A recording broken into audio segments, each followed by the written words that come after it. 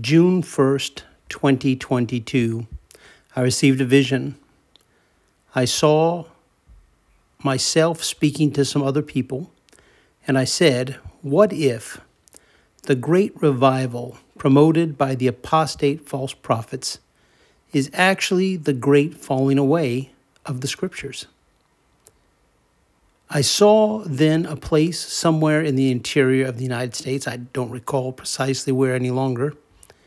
And people said, look, it's a revival. Come one, come all. I saw tents go up. A tent that from the pinnacle, stripes ran down, wide stripes.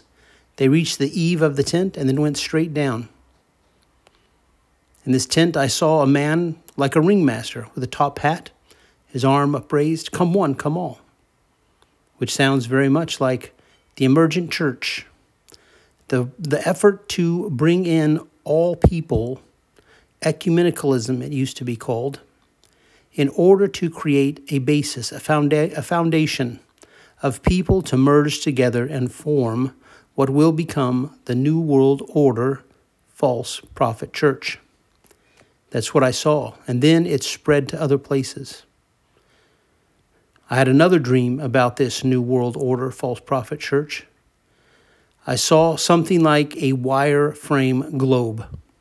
And all the churches came together and merged into one. But the people who were the leaders of those churches did not want to recuse themselves or to lose their positions of popularity, their attention, their perceived power and influence. They didn't want to lose that. So the thing became top heavy. Then a storm came up. And this thing was pushed out into the sea. And the storm came, and the black clouds covered the sky, and the lightning bolts blew, and the waves tossed it about. And like any ball or sphere floating on water, if it has a heavy point, that heavy point finds its way to the bottom. And that's what happened with this global thing. It inverted, and the top became the bottom, and the church fell apart. I don't know why it just now occurred to me that that might represent a pole shift. It never occurred to me before. But that's what happened. And the people suddenly find themselves out in the dark waters and the heavy waves of this storm. Now, when the vision started, there was one man who prayed a lot, but he got caught up into this New World Order False Prophet church system, this global church. But this guy, the dream showed his prayer life had an effect on this kind of a golden light that surrounded him. He would go about doing his daily activities, his daily life, and the golden light would wane a little bit. Maybe the volume, the radius of it would contract a little bit closer around him, become maybe just a little bit less vibrant, a little bit less radiant. And then he would pray again. It'd be like recharging it. This guy, when he hit the water, that golden envelope around him became like a life preserver. The man was buoyant.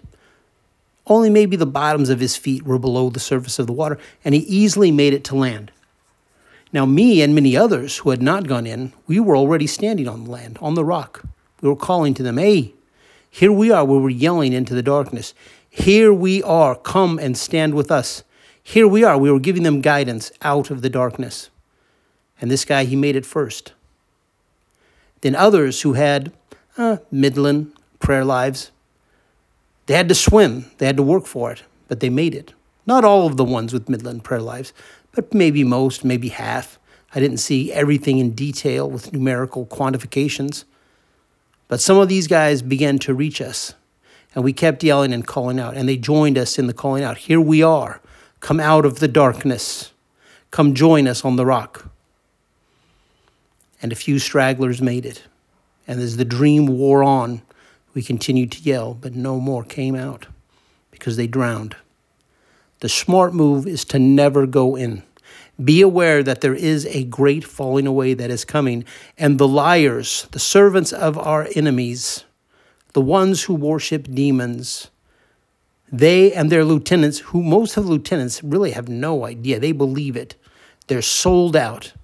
What the communists, which is a satanic form of governance, the communists call them useful idiots, people who do their bidding, do what they want them to do for nothing other than their personal theology, their personal belief. They also think they're better than everyone else. Self-exaltation. A sense of being worshipped and honored and glorified because they have a prophetic word. And they go in because they think that's where they'll find it. Many will perish in the storm.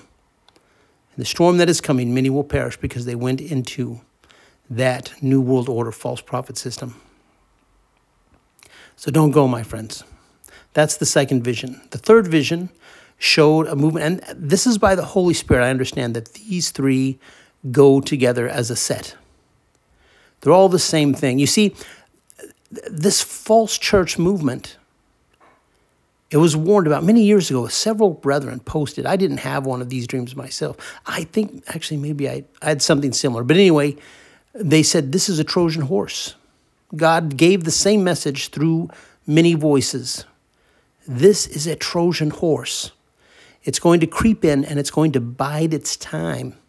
And once it has gained acceptance, once it is inside the camp, only then, after its strength is secured and it believes it can achieve maximum damage, then it will reveal itself at some time of its own choosing.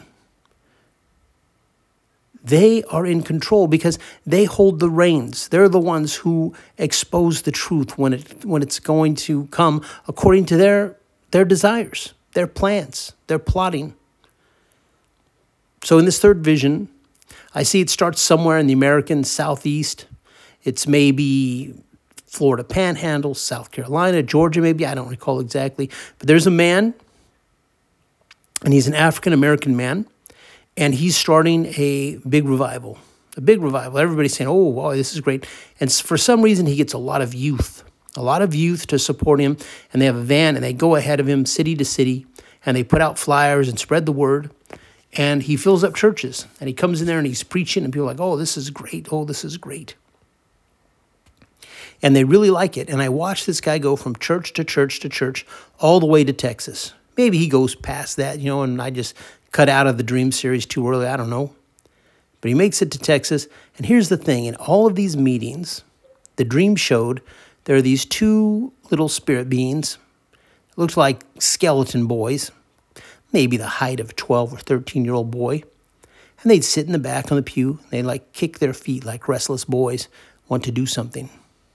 And I understood these are evil spirits behind this movement. But they're hiding. They're not revealing themselves. People were unaware of their presence. The ones that were there, they didn't know those demonic spirits were there. And those boys, they were waiting. Just like this Trojan horse warning. They were waiting. Well, when we are well established, maybe their strength will grow. Maybe those demon spirits become powerful men, and then they unleash themselves. Then they reveal themselves, or they risk being discovered by taking action. I don't know. But they were waiting. That much is sure. They were waiting until a time of their choosing. They were waiting until a time, and then they were going to reveal. And that time was going to be after many more had accepted them, after many more had opened the door to receive them, given them permission to enter their churches, enter their homes. So be careful, my friends. Pray about all things. Don't move forward unless you have a convincing, absolutely solid, and secure word from the Lord. These are times that try men's souls. They will test your relationship with God. They will test your faith. Remember, keep your testimony. They overcame the serpent by the power of their testimony. And they loved not their life to the end. People, if you have to give up your life, it's worth it. But never give up your testimony for Jesus.